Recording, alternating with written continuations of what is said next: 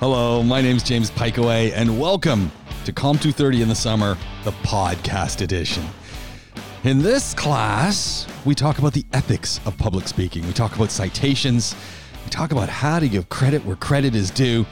And we also talk about borrowing inspiration from others. The good, the bad, and the ugly.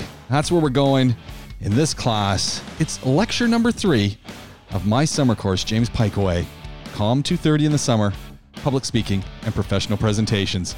Enjoy. I really am excited about your first speeches because you're already doing great work. So here's the thing, and we're going to be doing a little talk today. One, as usual, we try to talk every class. And as you know, I try to give some feedback. And that feedback is not just aimed at you who are speaking at that moment, but at the entire class so that you could all think about, speed, think about pausing after sentences, think about the way you sound, think about the words that you're using. And remember, you're looking at, as we're thinking, so get reminder notes. And what do you want to do with those reminder notes? Put them on a sticky pad and start sticking them all over the place. Stick them on your mirror, stick them on the side of your bed, stick them on your door.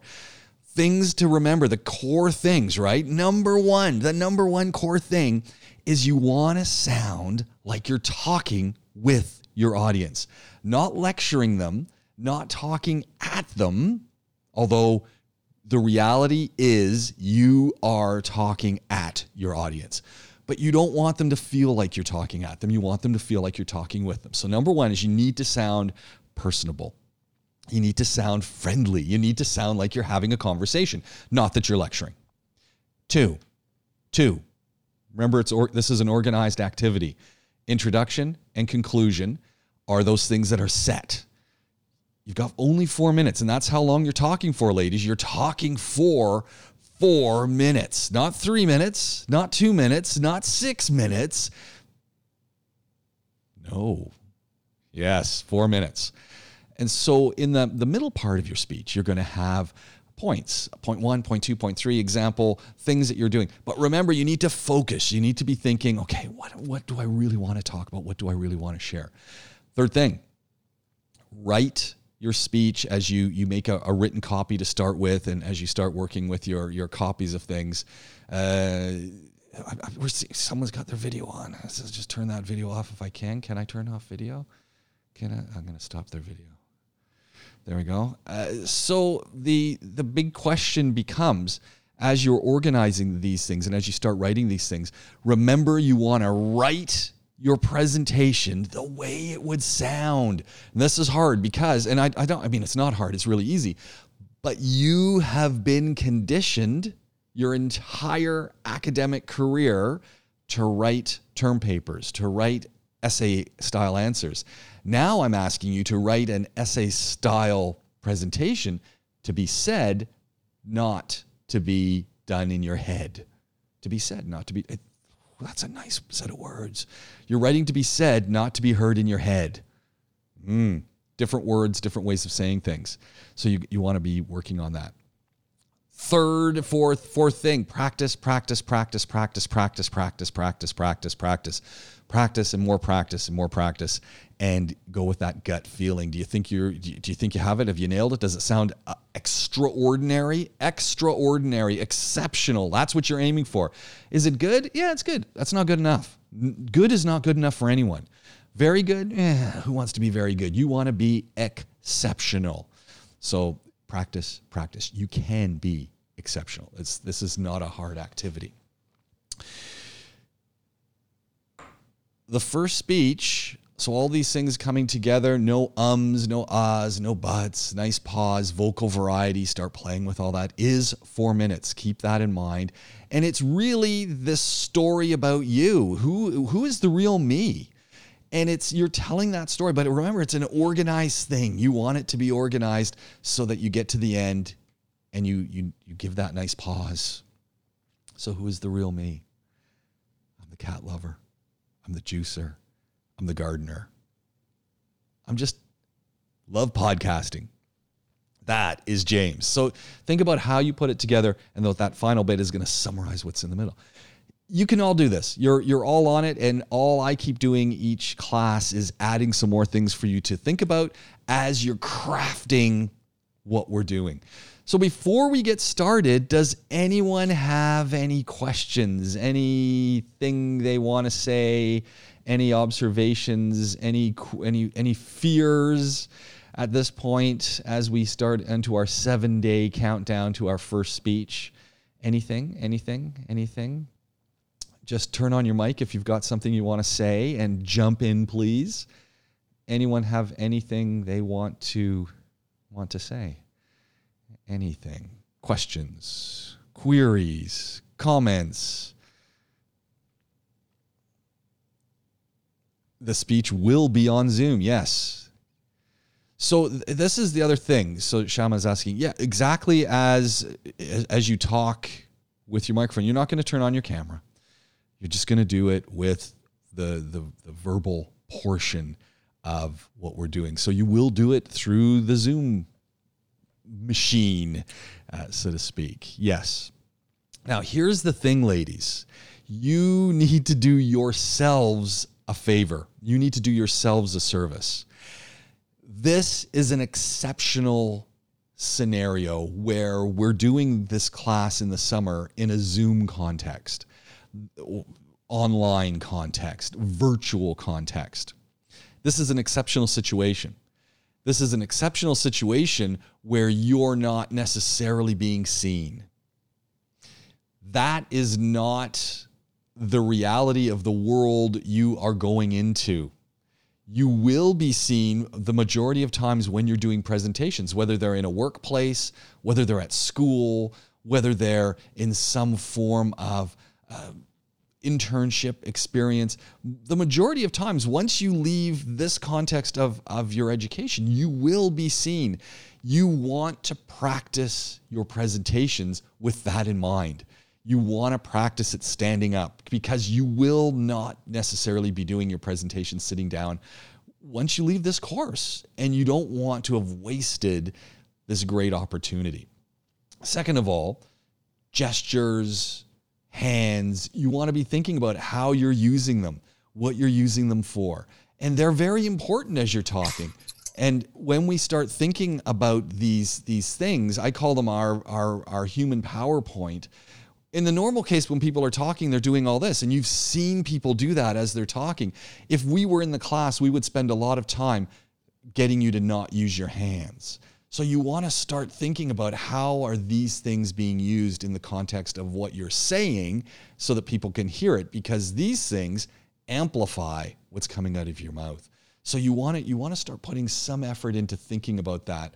And possibly when we do get back to campus in the fall, you're going to want to drop by the office, and we can, maybe we can do a lunch hour sort of refresher and key in on using hands and gestures, because that's a whole big part of presentations, and you don't want to mess that up.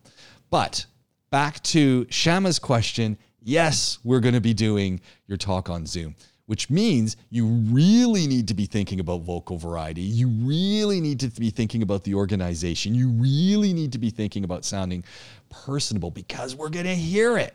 And that is huge as we move forward. So my question would be, and we'll use Fatma as the example. I'm not picking on you, Fatma. But my question would be, you want me to review your speech, the written thing, which I'm more than happy to talk to you after class, and you can say somewhere, let's hear what you're doing. What part of what you've done, and this could be for any of you because we all have doubts, what part of what you're doing are you concerned about? Which part don't you feel comfortable with? Where's the area that you don't trust? Where's the area that you think, oh, I'm not so sure? Because if you say, well, I'm not sure about the whole thing, really?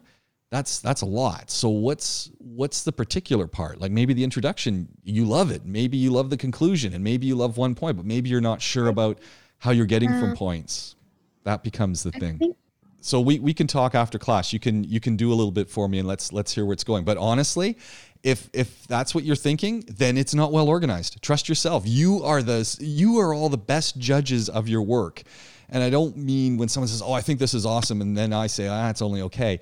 It almost never works like that. It truly, when you hear the way you're doing it and when you put it together, often what happens in this first speech as you're putting it together is you're trying to do too much. And that usually is where we go. But remember, you're aiming at 4 minutes. So is it that you're trying to cover too much territory? Is it that, too many things? Is it that you're not talking enough about the specifics? Those are all the things we need to think about. And you just need to be brutally honest with yourself.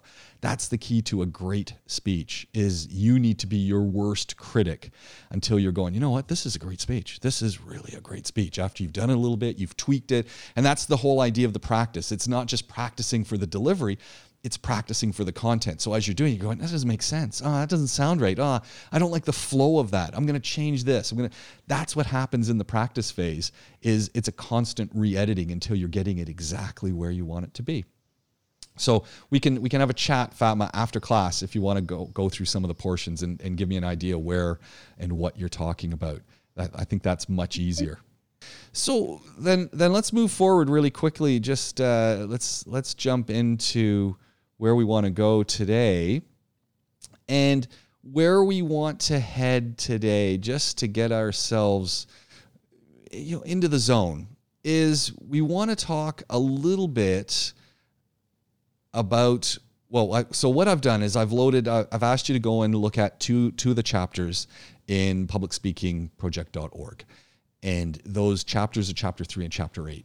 Really, we're only going to look at chapter 3 today. Chapter 8 is the how to organize a talk and how to put it together. Essentially, what we've been outlining. And I think that's really important as you start this process. And again, a week today and over the weekend, you're going to want to do a little bit of work. So the big question is, how much work do I need to do at a time? Totally up to you. It depends how focused you are on these things. I often say, 20 minutes here, 20 minutes there is perfect. Get yourself into it. Do it for 20 minutes. Start thinking about the organization and get out of there. Remember, it's a 4-minute activity that you're actually performing. You're putting on a 4-minute show for us. So you just don't get yourself burned out about it, but you want to be able to have those ideas fresh. And like writing a term paper, outlining what you want to do first with your speech is hugely beneficial to you, to give you an idea where you're going, to give you an idea what you want to do. So that's chapter 8 of publicspeakingproject.org's written material. And we will actually be talking about that next class. But you've got it. Start looking at it. Start thinking about it, because you're going to be using it. What we're going to talk a little bit about today is some of the ethical sides of things, and a little bit about using citations and other things, proof for what you're saying in your speech. Our first speech probably has less of that involved in it. The informative speech, the persuasive speech, the motivational speech, the last 3 have much more of a need for additional materials, proof, citations, things that you will use to support you and give you more credibility in what you're saying. And that becomes really important. And again, how we use those things. So that's where we're going. And that's what we want to have a little chat about today. And again, it's good to be thinking about these things. Of course, keep them on your mind and keep them front and present. But the first thing we want to do is we want to go back to the never-ending questions about how do I get myself relaxed now here, and how do I de-stress before I'm going to do any presentation. So as I was just saying with Fatma, you've got to be happy with what you're going to talk about. This is the number one thing. When I say happy, I don't mean that the topic's happy, but I mean you're happy with what you've put together. Have I put enough time into it? Is it clear? Memorizing what you're going to do in a 4-minute presentation is not going to make you happy. It's going to give you a memorized product. You're inevitably going to lose track of where you are. You're inevitably going to have to start again. That will just make you more stressed. That's just going to make you more nervous. That's not the way to do a great speech. The way to do a great speech is to know your speech. And there's a difference between memorizing and knowing. Knowing is when you go past that memorization phase, and when you lose your spot, you can take a look at your note. Okay, that's where I'm going. And you can carry on. That is where you want to get to. And inevitably, I've used that word a lot now, that's 4 times. When you know your speech, it sounds more natural. You can bring in that feeling. You might change elements as you're doing it because you go, oh yeah, I know that. This is where I want to go with that part. The only 2 parts that you don't do that with, so the core of your speech is something that you know, the introduction and the conclusion, you want to have those firmly implanted in your brain. So memorized you don't want them to sound memorized, but you want the introduction memorized so that you get started. And as you get warmed up, you get into the flow and then it just starts going. You want the conclusion memorized because what happens if you've been doing your speech at home? Yep. It's 4 minutes. It's going great. And then you get into our Zoom room a week from today and you start doing it and you realize it's 3 minutes, 30 seconds. I still have a point and a half to do. But you can't because you're going to have to cut it short so that you can just kind of go and hit into the conclusion and the nerves don't kill you. So that's really, really important. And that's why you want to be practicing this. And this is the other thing, ladies. And I know you're saying, sir, come on, really? No, really, really, really. When you're practicing, film yourself, record yourself for you, but so that you can see what you look like, so that you can see your face. You can see what sounds your mouth is making as you're saying things so that you can re-listen to it after and say to yourself, okay, not are you happy with your voice, but are you happy with the way the show is coming together? And if you aren't, then you got to do more. I mean, it's that simple. As I've constantly said, and it comes back into our ethical side of things, you do not want to steal other people's words. So you know as well as I do, you can go online. There are thousands of speeches out there that you might say, oh, that's a really good speech. I'm going to use that speech. Don't do it. You could be inspired by another speech, but it's your own speech, your own words, your own ideas. Don't steal someone else's speech. That's theft. That's morally corrupt. That is illegal on all sorts of ways. Don't do it. Just do your own work. But if you're watching a great TED Talk and you see the way they're doing something, if you're watching someone else or listening to someone else in our class and the way they're doing something, the way they have that flow, instead of it being a checklist of doing like this and talking in a robotic style and talking. But if you hear that they've got that lyrical flow, they sound nice. You can hear the smile on their face. You can hear that pause that they're taking. You can hear the sincerity in their voice. And you might go, wow, Miriam does that really well. Well, then borrow not her words, but the way she's doing it. Say, you know what? I'm going to try and mimic the style that Miriam has. That is a good thing because while Miriam might do it in one way, Asma's going to do it in another way, Fatma is going to do it in another way. If you all try to do the same style, it's going to sound different and you're going to bring your own piece to it. But that piece of the delivery might actually build on what you're doing. So that is okay. Stealing the words, not okay. Stealing the style, embellishing the style, trying the style, importing the style into what you're doing, that is okay. And I highly recommend you watch talks and say, oh, how did she do that? Or I really like that thing, and see if you can't bring that into yours. Remember, a big piece of what we're doing here is trying to get rid of some of the old habits that we have, some of the old ZU presentation habits, and just make them better. Our end goal, what's the end goal? We want every single presentation we do to be delightful. We want it to be entertaining, informative, educational. We want it to be like a TED Talk. That's the goal. Every talk should be a TED Talk. Why they're not? People are lazy. That's my take on it. Okay. So, right from the beginning, what do we need to do? We need to get ourselves relaxed. How do we do that as we're getting into things? Think about all the things that you do that you get nervous about. We've talked about this before. I'm really big on breathing exercises, and sometimes that's just sitting in, you can see me, you're wherever you are, so I want you to follow along. Maybe it's just 10 times in through the nose. Big long breath. Everyone do this. Big long breath. Don't think I'm not going to, I'll sense that you're not doing it. You'll get away with it now, but I will sense that you're not doing it. And again, this is for you. You're only going to get better by doing these things.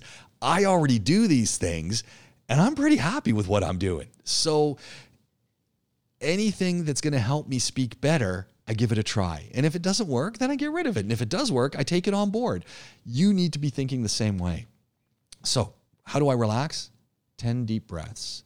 And if we were at school, we'd be walking around the halls right now. So, my favorite, who knows where my favorite place to practice public speaking is with students? Does anyone know? Does anyone have an idea? Has anyone ever seen my class take place at Saïd University? Where's my favorite place? The gym. No, I've never used the gym to do talks. Although I did do an exam in there once. But Maha, that's a very good idea. Now I'm more public. Where would be my absolute favorite place? In fact, if we were in ZU today, we would be doing the talk right there. Blue Atrium, auditorium. Oh yeah, we do. I love using the Blue Auditorium. I love the microphones. I've got one right in front of me now. No, that's not where we would be. Where would be the best place to practice and to help us get rid of it? Outside? Yes, outside the class. Where outside the class? Food court. Oh, that's a good idea. A little noisy. No, not usually. Atrium. Sometimes, but not today. Where would we be? Who's got another guess? Atrium is a good one because I do spend time in the atrium. It's really noisy. Outdoors, sometimes. In front of the elevators. E-wing, D-wing, B-wing, C-wing, A-wing, D-wing, E-wing, B-wing. So you know where the elevators, where they open up? I know you remember in the elevators, the button. Oh yeah, those doors and there's stairs. We would bring all of our chairs out. We would sit them against the wall and you would talk in front of the elevators. Hopefully a busy hallway where lots of people would walk by. So why? Because there's two things that we need to start programming ourselves with. And this is where, again, it's a little bit more difficult in a Zoom situation because it requires you to put in some of that effort, whereas I can't force you into the effort. But one of the things is you need to get yourself into a zone where you're relaxed and you care about what you just think about you. Because when you're speaking, all that matters, remember, you're trying to de-stress. All that matters is that you're in the comfort zone, that you're in a place where you kind of go, I can do this. Or as it says on my slide, you got this. And that's all that you're trying to get yourself. You're trying to get your brain into the area where it says, you know what? I've practiced my speech. I know my speech. I know myself. I know I've got some little tricks up my sleeve. I'm going to use some vocal variety. You know what? It sounds really good. I'm really impressed with myself. I can do this. And so you want to get yourself into that position where you can do it. And you want to get yourself into the position when everyone is looking at you, when you know that you've got 19 students listening to you, that you don't get yourself freaked out. And so I really love us being in a situation where what we're doing is us delivering this product, and things that get in the way, things that interrupt us, doesn't really matter because I'm doing my thing. So what's one of the ways to start de-stressing is I want you to try a little breathing exercise and see how it works. This is classic yoga. If you do yoga and you do breathing stuff, then you know this. You've been doing this. You want to start incorporating some of that into your own routines. And this is the other thing about public speaking. Public speaking is a routine. The more you follow the same routine, so you have the same pattern for every speech, makes it pretty easy. You use similar tools along the way with your voice, with your pauses, with your hands, with your head, with your body as you're talking. Because remember, body's a big part of it too. Not in this context because we're on Zoom and I don't see you, but you see me. But you see that I'm doing a lot of things. All the same stuff I'd be doing in the classroom. And it's all a pattern. It's all the same kind of things over and over and over. So they become very much part of that process. How do we get ourselves into that process? What's the warm-up? I like to call it a warm-up. What's my warm-up? I start off with some deep breaths. So we're going to do 10 deep breaths. So I want everyone to participate, and we're going to see if we feel any different when we're done. So again, closing our eyes, we're going to breathe in through the nose, and we're going to breathe loud out from our mouth. Then we're going to do it again, in through the nose, out through the mouth. Close your eyes, in through the nose, out through the mouth. And you want to make the noise. In through the nose, out through the mouth. One more time, in through the nose, really deep, right into your stomach. You want your stomach to kind of go out, don't breathe into your chest, breathe into your stomach, out through the mouth. Again, deep breath in through the nose. Hold it just a bit, out through the mouth. Relax your shoulders. Give them a little roll forward. Take a deep breath. Out through the mouth. Roll the shoulders backwards. Deep breath. There we go.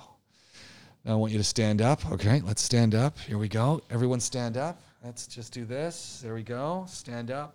And I want you to shake your hands by your side. Shake your whole body. Shake your hands. Shake your shoulders. Hey. Everyone up. And who was in bed there? Was that Fatma Muhammad or Fatma Ahmed? Fatma was in bed. Everyone stand up. Stand up beside the bed. I want you to shake. Shake your hands. Shake them all up. Yep. Do this. Shake. Especially your hands. Especially the hands. Shake. Shake the hands. Ladies. Up. Shaking your hands. Shake. Let's go. Shake them, especially, shake your whole body. Shake it. That's it. If dancing works, okay. Now I want you to stop and sit down. All right, let's stop and sit down. Stop and sit down. Take a deep breath. Roll the shoulders. How are you feeling? You want to get yourself just kind of warmed up. You got to do what you got to do. There we go. Lazy. That's good. You want to feel a little lazy. You want your body to be relaxed. You want it to be ready to go. You want it to be, okay, here I am. I'm ready to do this.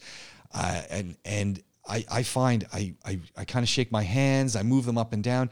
Now, I like to walk around, and you'll often see this if you're outside a classroom or something. People might be walking up and down, and they're doing that.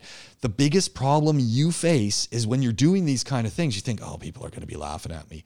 I can tell you for a fact, no one laughs at you. They're just kind of going, huh?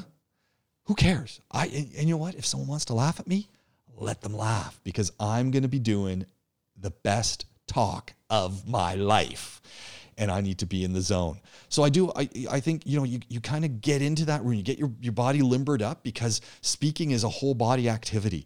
As you're using your hands, as you're putting on the show, as you're talking, as you're putting it all together, it's a whole body activity. You need to feel ready to go. Now, what I also do is I tend to also, let me see if I've got it here. I'm a big fan of using a little bit of music when I'm doing a talk. Not in the talk, but just to get ready for the talk. I love to use a little bit of music. Let me see if I've got, and I always use the same tune or same set of tunes when I'm going to do those talks. And this is my go-to speaking. Have been spotted floating in the sky, wreaking havoc with the city.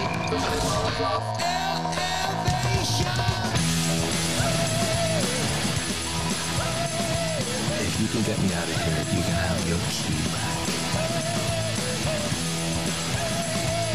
So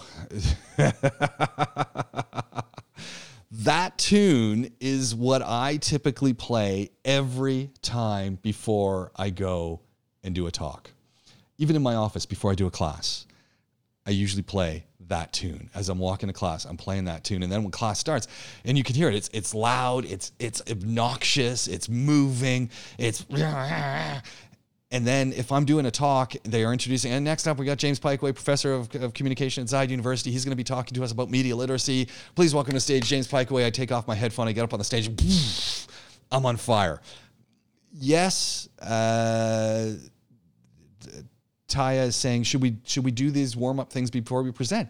Yes, I think anytime before you're going to get up and talk, you need to get yourself relaxed. You need to be, if you know what you're going to do, you're comfortable with it, you need to be thinking, hey, I got to breathe a little bit. I got to move around. I got to do my 10 minutes of just getting myself into the zone. I even like sometimes just sitting and I take my fingers just very softly. And if you do this, and you can do this right now, put them on your eyes. Don't push hard, but just put them on your eyes at the corner and stop your eyes from moving, just softly.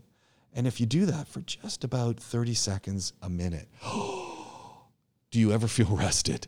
Don't press hard. You just softly, because your eyes move a lot and you'll feel them. They're going.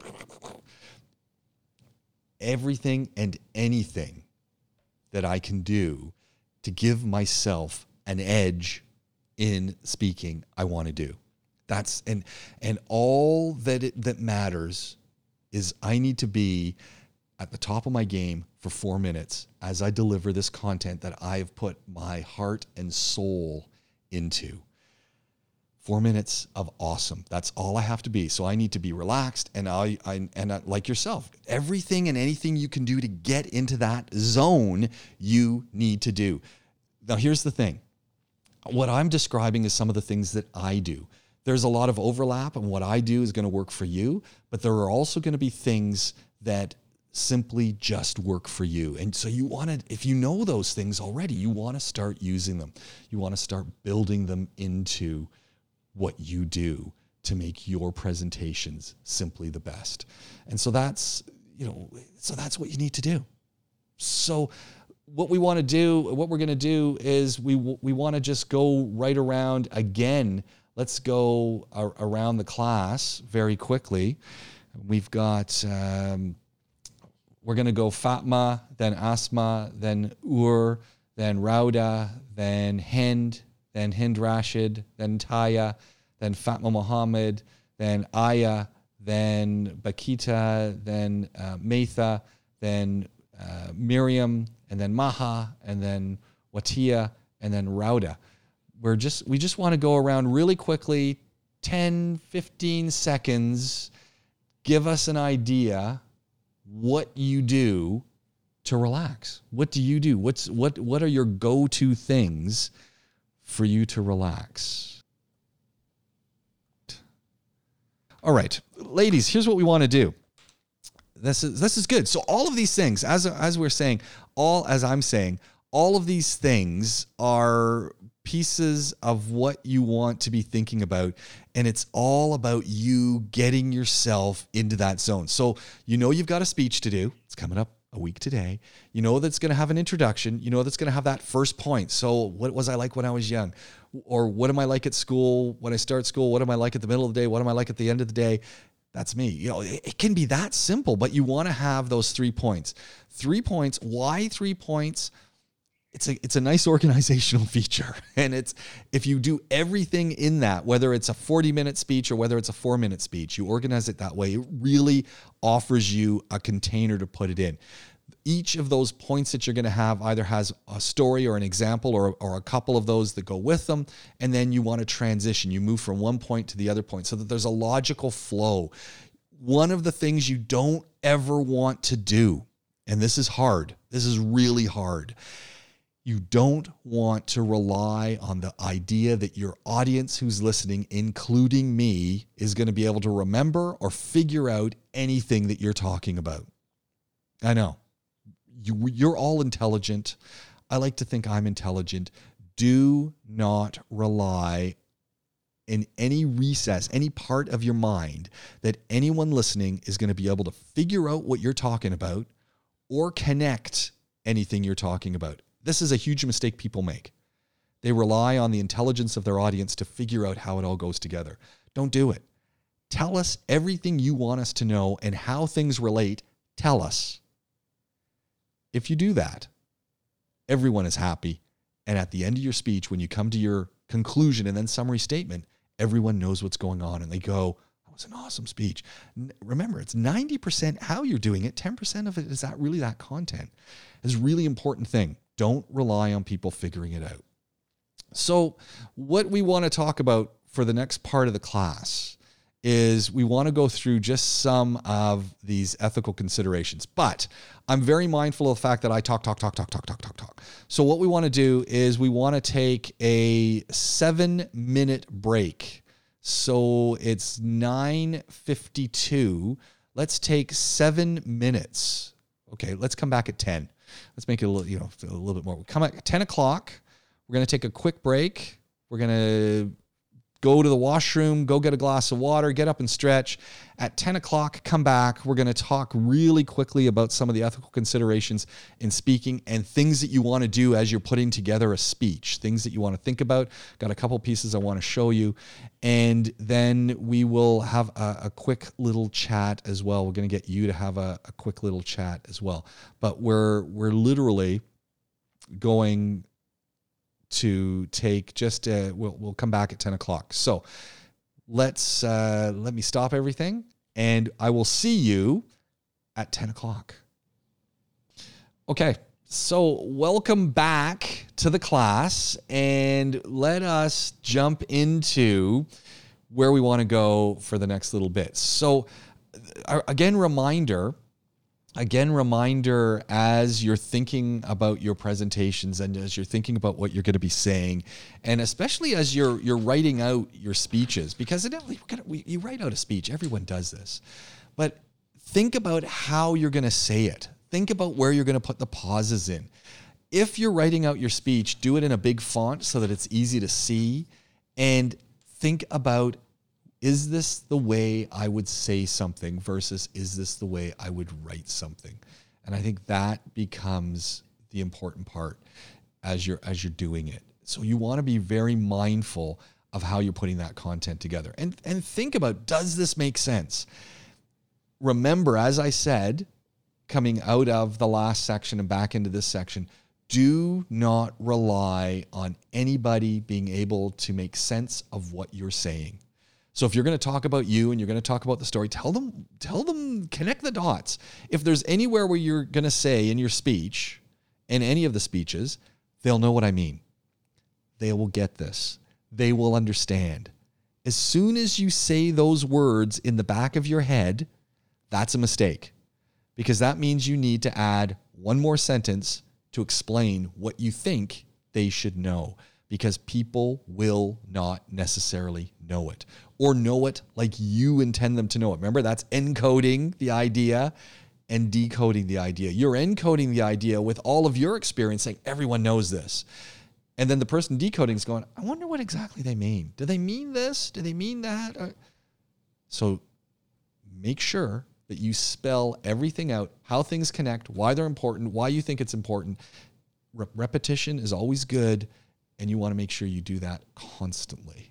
And if you do that as you're doing it, it makes a speech really easy and very comprehensible and very understandable to your audience. And as soon as people can understand what is being said, then everyone's happy. And I think that's the key. You want to be happy. Your audience wants to be happy.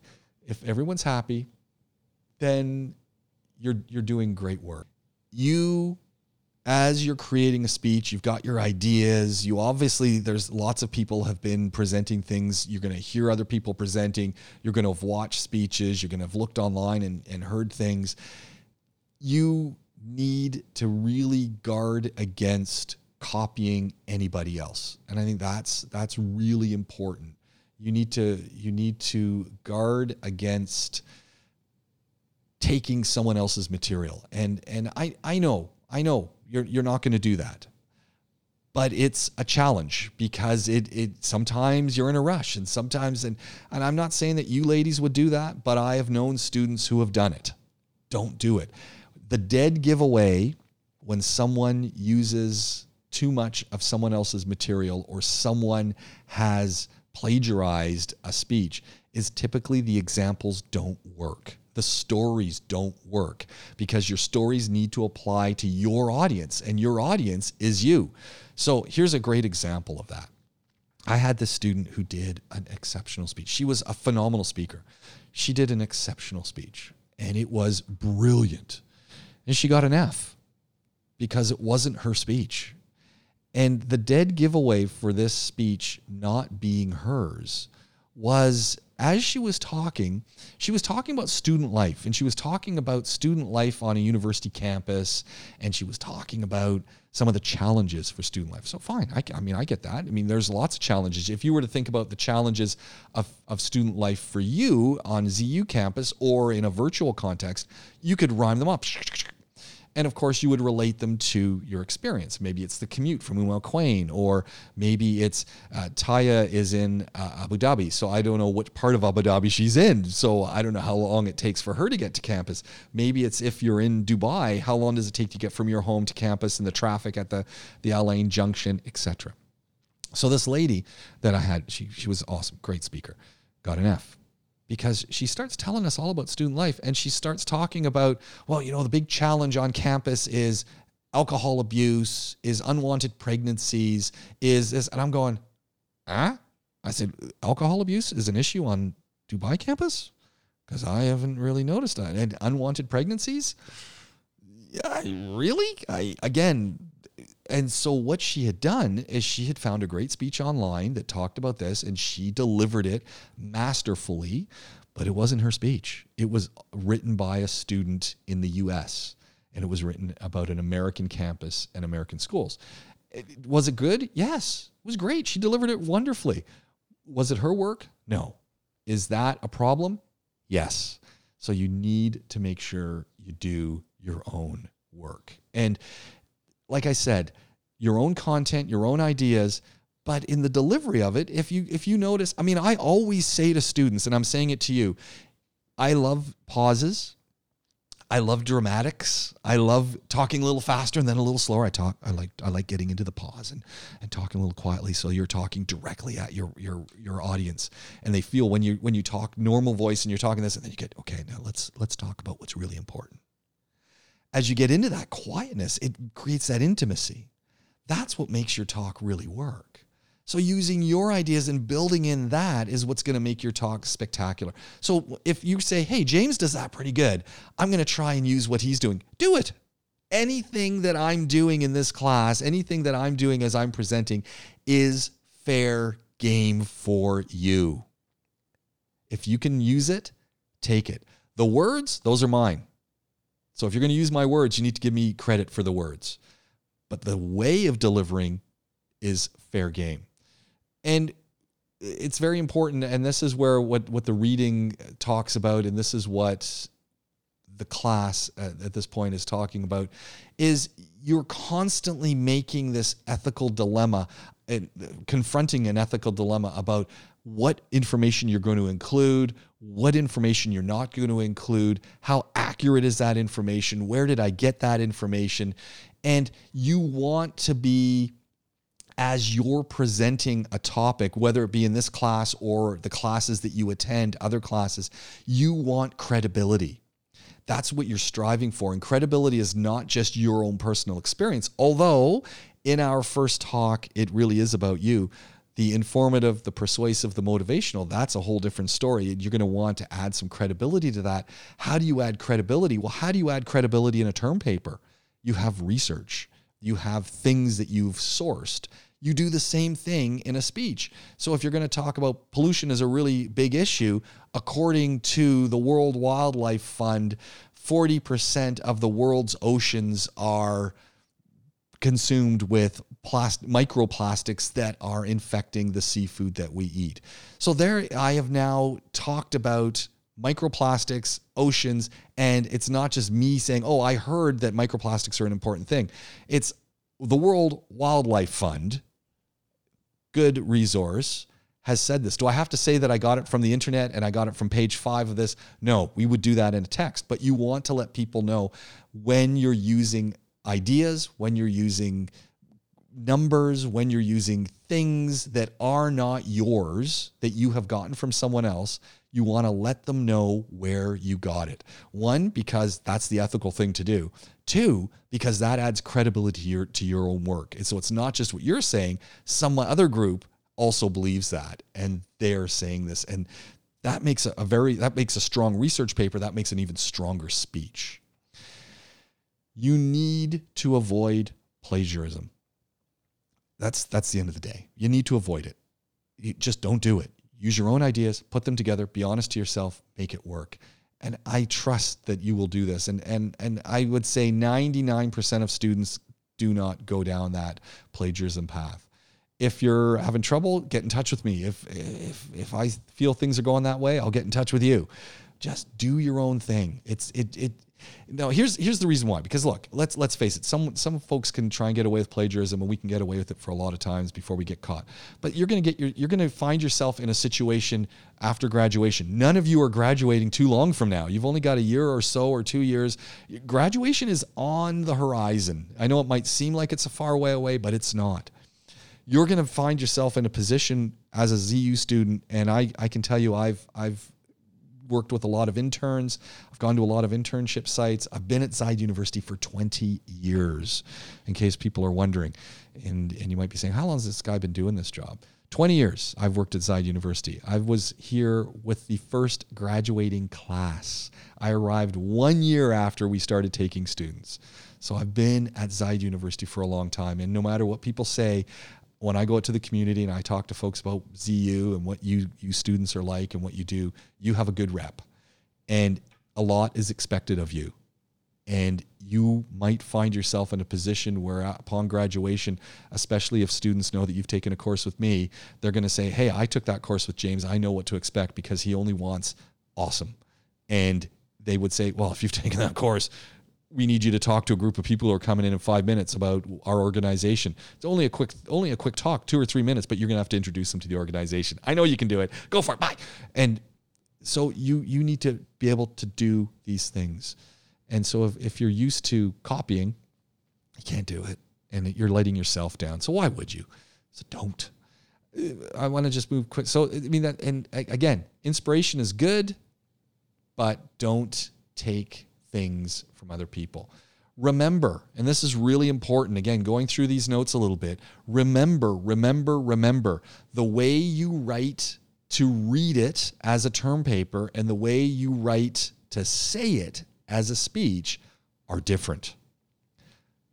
Word lengths, different. Sentence lengths, different. Citation, different. So you need, this is the challenge. And this is why when you're writing out your speech, write it and say it out loud. Don't do it in your head. And I know you're saying to myself, yeah, I can do it. If we were, in fact, I usually take it a step further and I ask students not only to write their work out loud, and believe me, if you do this, you will save yourself enormous amounts of time in preparing a speech because you will cut out a step of translating it into spoken word from written word by just writing it as you say it. My second tip is typically write your speech standing up because most of the time you don't do a speech sitting down, you do a speech standing up. And anytime you practice a speech, put your phone on or do it in front of a mirror, but put your phone on and record it so that you have a recording of it. You can watch yourself and you can listen to yourself. Very important. Patchwork plagiarism, again, back to plagiarism. That's where you and everyone's seen this, take a quote from here, a quote from there, a quote from there, and put it together and make a paper. Don't do it. Don't do it. It reads terribly. Now, what I've thrown into our work here are just some things. And again, I've just borrowed these right from the text. So if you've read the piece on ethical stuff, you will have seen this chart on things that you want to be citing. Information you got from other people, information that you've gotten from books, information that you've gotten from a course. You want to make sure people know where it's from. If you've got words or ideas, and this is the other thing, it's not just words, ideas. Ideas need to be cited. If it's not your original idea, if that idea has been,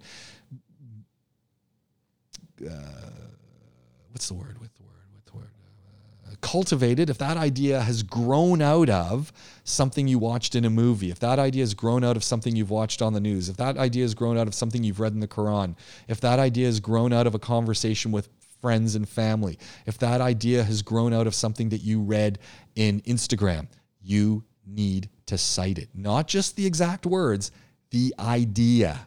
You need to cite it. Of course, if you're going to use exact quotes, you want to make sure they're cited.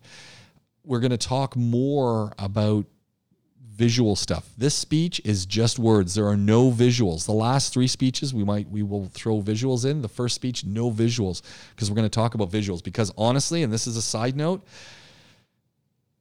the visuals that I see in presentations typically, not only from students, but from faculty, are awful.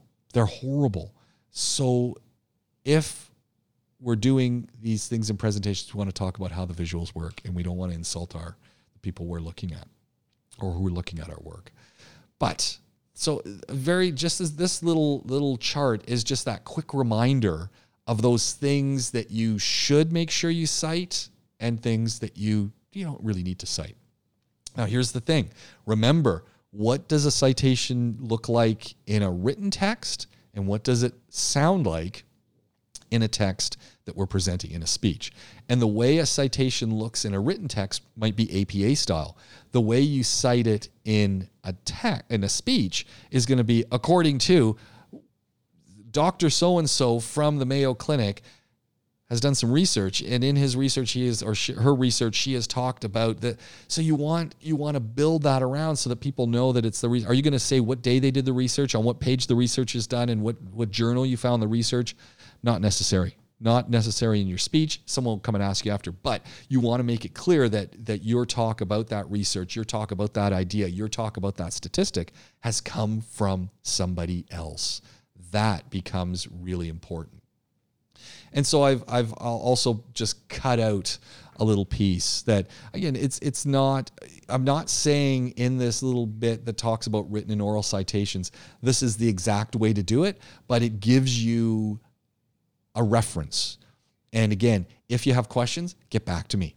As you're working on that and as you're playing with it, your goal is very simple, ladies, and trust yourself. And I keep saying this because you've had it sort of drilled into you that, oh, you're not good at writing, or you're not good at this, or your ideas aren't good enough. And so your ideas are brilliant. You got to trust yourself to make them coherent and make them understandable. But you can do that. So if you're having trouble with if you think, do I need to cite that or don't need to cite that, ask. After class is a great time.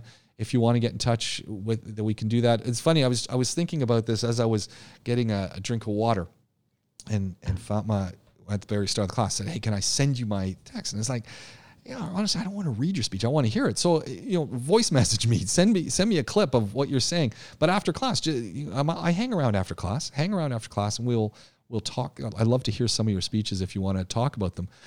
Maybe it's going to be not till after the weekend. You want to get more practice. That would make sense to me as well. But if you've got questions about what do I need to cite and how do I need to cite them, ask. And that will serve you well. So but keep in mind that it's words, ideas, things that aren't yours. You want to make sure you give credit to the people who have come up with those ideas. That does 2 things. 1, it makes you look better because then your ideas are supported by someone else's. And 2, it makes you a very ethical speaker because you're giving credit to those people who have influenced your speech. That's always good. Always, always good. All right. The last thing that I wanted to do before we have a little talk is I wanted to share a part of a talk. And I really like using some of our TED Talks as we're doing things here in class, because I think in some cases, from my own preferences, and it's not here, okay, what I having gone to TED, having been part of TED, having organized speaking things with Creative Mornings, which I do on a regular basis, in doing podcasting and things, my goal has constantly been, how do I embody this core idea of introduction, conclusion, 3 points? How do I embody that verbal skills, the verbal and nonverbal portions of a presentation that become informative, educational, and entertaining? Those are the 3 things I think we're always striving to do when we speak. Be informative, be educational, and ultimately be a little entertaining in how I deliver and we deliver that content. Now, I wanted to play a part of this, and I don't know if any of you went and had a watch of this, the Megan Washington speech. So I'm gonna see if I can put it through here on Zoom. It'll probably lag a little bit, but let's see what it does. Now, here's what I want you to watch. Here's what I want you to watch for, and I think it's always important as you start thinking about your speeches. Do you remember that sheet that I have? It's on the next class lecture, and it was in the first lecture. That little sheet that has what you're talking about in your presentation, the introduction, the body conclusion, verbal, nonverbal stuff. That sheet becomes really important, and I think you want to keep that sheet around because you want to be thinking about how fast are people talking? Are they using vocal variety? How have they organized their ideas? Do they have that clear conclusion? What are the transitions from one idea to the other? So not only are conclusions a big challenge for all of us, but the transitions, people are terrible at this, or they just need to practice it more and they're not thinking. And this is when I said, you don't want to imagine that anyone can figure out what you're doing. You want to transition from one idea to the other. And in the process of transition, a transition might be explaining, okay, where am I going next? Why am I going to this next place? Why am I going to this next idea? So you might say, you might be in the case of talking about what you did. So what, you started school and what happened to you? What happened that you decided to come to university?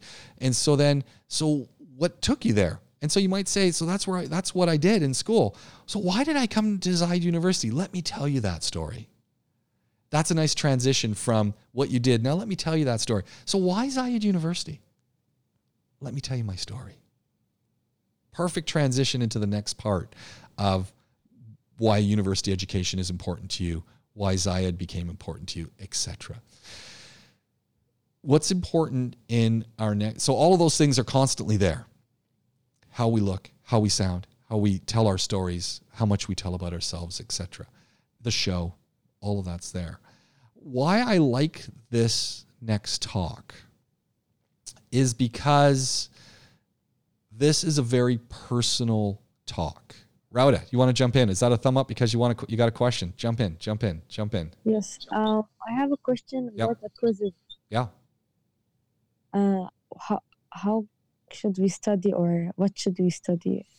So the quiz questions are often kind of true and false orientated. There could be 3 or 4 of them. So you want to go to the readings and you want to correspond the key points in the readings to the things that I talk about in class. So here's an example of a kind of question you might get. True or false, it is not important to cite sources for data used in a speech. True or false, 90% of what you do in a speech is content, 10% of what you do in a speech is show. True or false, practice is not important for helping to calm your nerves and to help create a great speech. Those are the kind of questions you'll be asked. Does that help you? Okay. Yeah, thank you. So they're not hard. They're really looking at you taking in that stuff. So, it would be very easy for me to go in here and so kind of look at something like this, say, so you take a look at some of the. So I would not say memorize stuff, but common sense prevails. Information that you've gained through interviews, conversations with other people face to face, or the phone or in writing, don't need to be cited in a speech. True or false? That's the kind of thing I would do. Some of them are really, really simple. Some of them, and sometimes they're just kind of, true or false. Plagiarism is not a problem in a speech. So, that kind of stuff, that's all that the quizzes are doing. It could be one question. It could be 3 or 4 questions. You want to go and take a look at the readings. Do you have to memorize the readings? No. I don't think you have to memorize any of that stuff. What you want to do is use it to help guide you creating a better presentation, especially when we start talking about outlining. There's some pieces in there that's already available. You can see it. Go take a look. But that's the way the quizzes work. So Are you paying it? So what's the real big thing? Are you paying attention in class? Does that material make sense? If you've got a question, ask it for sure. Ask it, but don't let stuff just linger. And that's the real goal of it. And in some cases, you might look at it and just say, you know what? This is an easy 10%. And honestly, it is. It is an easy 10%. And it's always common sense stuff. So just think about it. Does anyone else have a question? That's a good question. I like that question. All right. So, well, then let's see if we can't get good old this talk to work. Now, here we're not going to watch the whole thing, but I want you to think a little bit about a couple of things. I want you to think about, one, what's she talking about? So she's talking about herself. I want you to listen to her tone of voice. Does she sound like she's talking with? Does she sound like she's talking at? 2, is she reading her speech? Now, what you're going to notice, you can see it right on the picture. She has got right there in her hands. Let me just see if I can put it in here. Let me just do it. She has got her phone. And there is no doubt in my mind that on her phone is an outline of her speech and what she wants to say. But look at the way she's doing her speech as she's doing it. So you want to be thinking about, 1, the tone, and 2, how she's using that phone in her hand. 3, you want to think about how she's connecting things. How is she transitioning from one idea to the other idea? 4th, think about fear. Think about fear, because she's going to talk about that fear a little bit. So think about fear and how that gears into things. Think about the speed that she's talking. All of these things. So we're looking at this and we're saying, okay, how am I organizing my speech? What do I want to do? How does this lady do it? Is there anything I can borrow from that? And sometimes when we're looking at these speeches, we also look at things and say, don't do that. Even a TED speech, there are things we don't want to do. And sometimes that's excessive hand movement and stuff that's just annoying. You don't want to do it. But in our case, let's think about some of these verbals. So let's turn it on and we'll listen for about 5 minutes. And then we will have a little bit of a chat and see what you think, get your take on stuff. So let's see if we can make it work.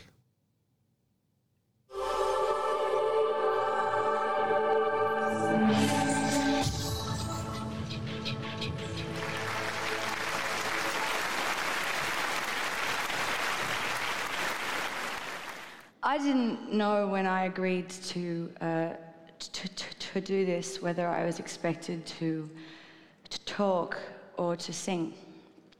But when I was told that the topic was language, I felt that I had to speak about something for a moment. I have a problem. It's not the worst thing in the world. I'm fine. I'm not on fire. I know that other people in the world have far worse things to deal with, but for me, language and music are inextricably linked through this one thing. And the thing is that I have a stutter.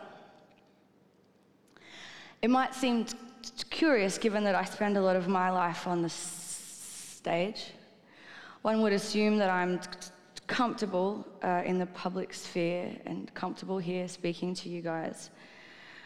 But the truth is that I've spent my life up until this point, and including this point, living in mortal dread of public speaking. Public singing, whole different thing. But we'll get to that in a moment.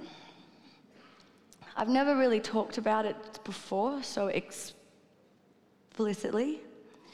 I think that that's because I've always lived in hope that when I was a All right, we're going to pause it for just a second. Oh, that's a terrible face. Let's grown up. There we go. That's better. So what is the challenge that Megan Washington has? She has a stutter.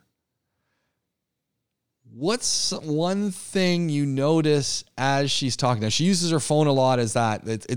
She keeps referring back to it. She keeps looking back to it. And this is that thing that I want to warn you about as you're doing any presentation. If you have written notes, ladies, you will look at them. You're only doing 4-minute speeches. Honestly, maybe a note that is outlined so that you know that you're on your track. You don't need to be reading a 4-minute speech about you. Practice it, know it, have the outline. In case of emergency, have the written piece there. But if you have the written in front of you, you will read it. And a speech that you read does not necessarily sound good and sound like something that you're saying. She's in front of a big audience. What do you notice about how she's talking to the audience? Does it sound like she's lecturing them? Anyone want to jump in? Does it sound like she's lecturing them? Professor, she was so boring. She's so boring. What's making her boring? Why is she boring? She's not eye connecting them a lot. She's like showing them that she's not nervous. Right. So she's talking a little bit slower. Remember, she has a stutter, right? Like she stutters big time when she talks. So imagine, and as she's saying that this is not something I usually do. So Yeah. So that might be why she's talking pretty slow. And she's kind of telling that story because talking fast is going to be the thing. Now here's the thing. It's interesting because I got the impression she actually is making contact with this giant auditorium that she's standing in the middle of. I kind of thought she was looking back and forth. And what I saw, and I could be wrong, she uses quite a bit of facial expression as she's talking. I think that becomes an important thing to think about as well. But I like your idea that she's not exciting. She's not throwing it out there at us. And that, for me, if you're listening to this speech and you're saying she's boring, that becomes the big challenge for yourself as you're doing your own speech to say, I don't want to be like her. Forget the stutter, but the delivery system. I don't want to be like that. That's the gold standard of what not to be like. That's good. That's a really good point. And I hate the face reaction, that she's doing that. Your eyebrows up, down. You hate that. Yeah, I hate it. You see, because I like that in an audience. And I think when you're doing a speech to people and they can see you, you want to have those facial reactions as like you're talking to your friends, because what the facial reactions do is they add another layer to your presentation. So instead of you just standing there, today I'm going to talk about me. I'm a really good person. But if you've got a little bit of smile and if you're moving your head, it's like, wow. With a smile and being positive, energetic, it will be like more fun. Yeah. More interesting. So that's something she's got to work on. Anyone else have anything to add at this point? We're 1 minute, 52 seconds in. Anyone have anything else they want to add? All right, let's move forward a little bit more and then we'll come back to it. I wouldn't have one.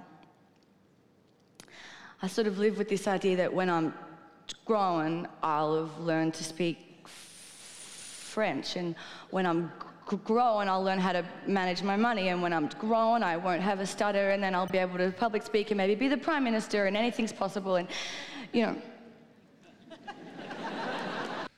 So what she just did there, ladies, that is a great example of vocal variety, where when I'm growing, I'll be able to do this. When I'm growing, I'll be able to do that. When I'm growing, I'll be able to do this. When I'm growing. So using repetition of a series of words, that can be very useful. And speeding up as you're talking. When I'm growing, and then taking a deep pause and holding it just a little bit too long. And then going into your next point that is no longer at that tone. That is a great example of vocal variety and playing with that element of a talk. Let me just show a little bit more and then I'll open up for more comment. So I can talk about it now because I've reached this point where, I mean, I'm 28. I'm pretty sure that I'm grown now. And I'm an adult woman who spends her life as a performer with a speech impediment. So I may as well come clean about it. There are some interesting angles to having a stutter. For me, the worst thing that can happen is meeting another stutterer. This happened to me. So here's another thing. So we got vocal variety becomes important as you're talking. Stories become useful. And your stories become useful. Now, here's the thing, ladies. Ultimately, you choose how much of anything you want to tell, and you're in total control of that. But somewhere in the back of our minds, we say to ourselves, my life's boring. My life's not interesting. The things I do aren't interesting. The things that I do and think don't interest other people. But everything that you do interests other people. And that boring story, that by the way story that you have, the way you tell it and the way you link it together is going to inform your talk and is going to inform, educate, and entertain your audience. Stories and examples that relate with you and to your audience are power in any talk. You want them. You want them, and you want to explain how they link to things. Let's just hear her story a little bit, and then we'll move forward. Me in Hamburg when this guy we met, and he said, hello, my name is Joe, and I said, oh, hello, my name is Meg. Imagine my horror when I realized he thought I was making fun of him.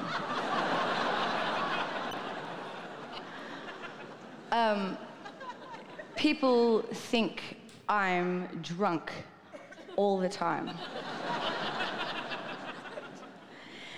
People think that I've forgotten their name when I hesitate before saying it. And it is a very weird thing because proper nouns are the worst. If I'm going to use the word Wednesday in a sentence and I'm coming up to the word and I can feel that I'm going to stutter or something, I can change the word to tomorrow or the day after Tuesday or something else. You know, it's clunky, but you can get away with it. Because over time I've developed this loophole method of using speech where right at the last minute you change the thing and you trick your brain. But with people's names, you can't change them. So I just stop that there. It truly is an interesting talk. And as she's going, the point is she's using stories and she's using those stories to help talk about herself. Do you care how she does that? I mean, it might not be that interesting to you, but hearing her talk about it and hearing her put it forward and the way she does that, you hear the audience is engaging with it. And we keep seeing pictures of the audience. There's 1,000 people there. And that's your goal ultimately, is to get your audience to engage. Can I get my audience to engage? Can I get them to feel what I'm talking about? And when they laugh or they clap or they smile or the class where we're listening to them, if you're in a room and it gets really quiet, that becomes your indication that what you're doing is working. And that's all we're trying to do. We're trying to put together all of these pieces to say, does that work?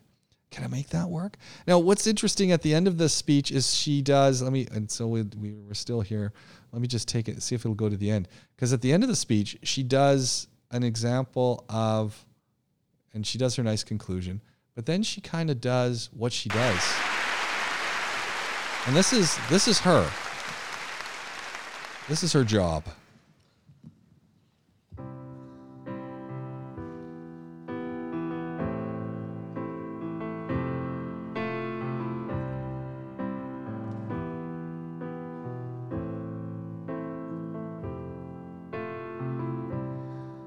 would be a beauty,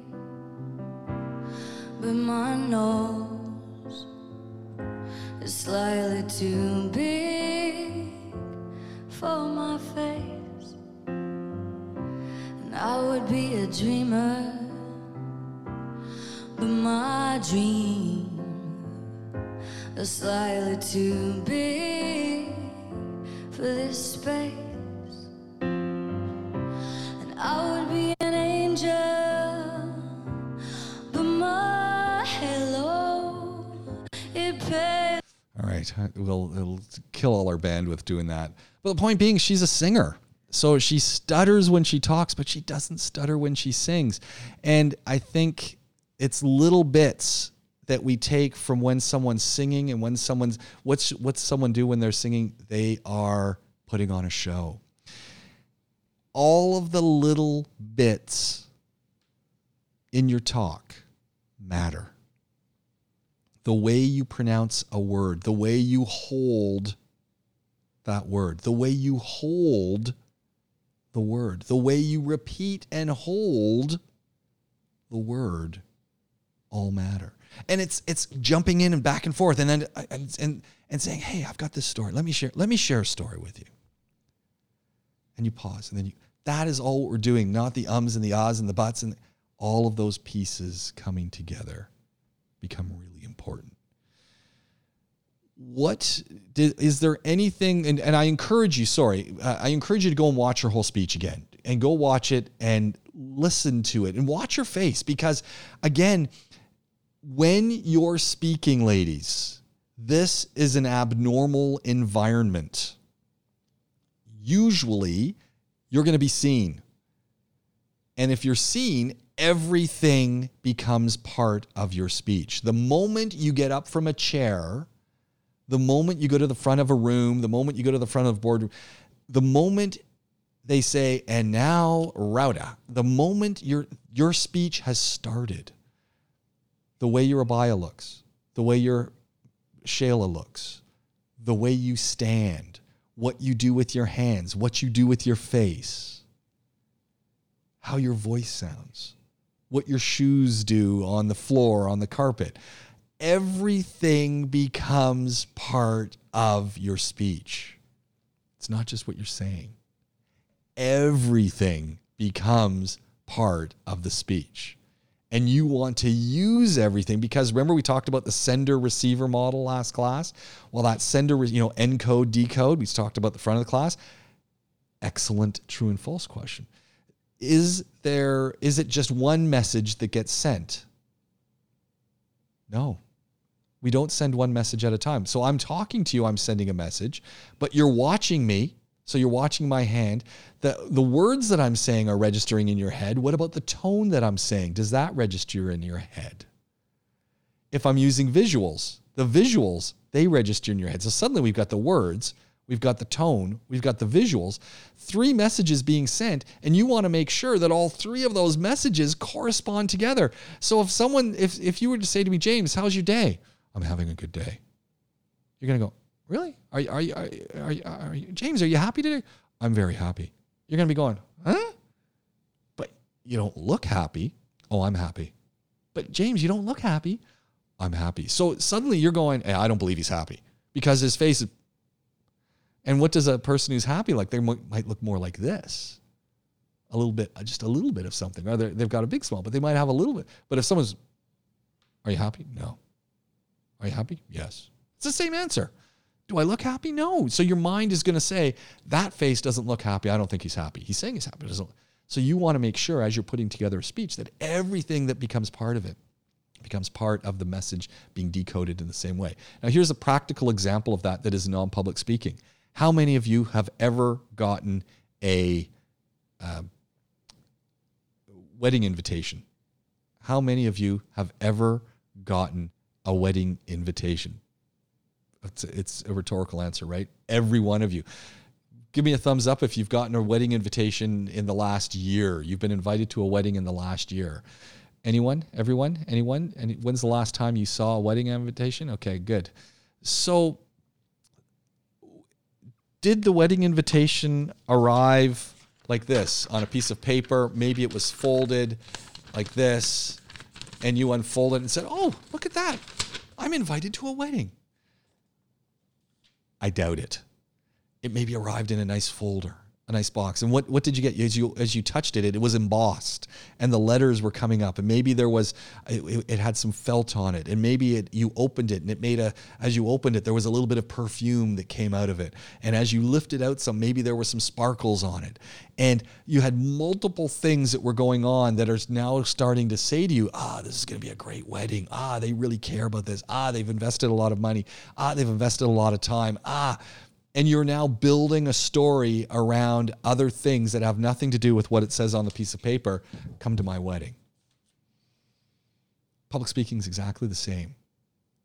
We're constantly creating the meaning from what's being presented to us. And you, as the speaker, you want to control the messages.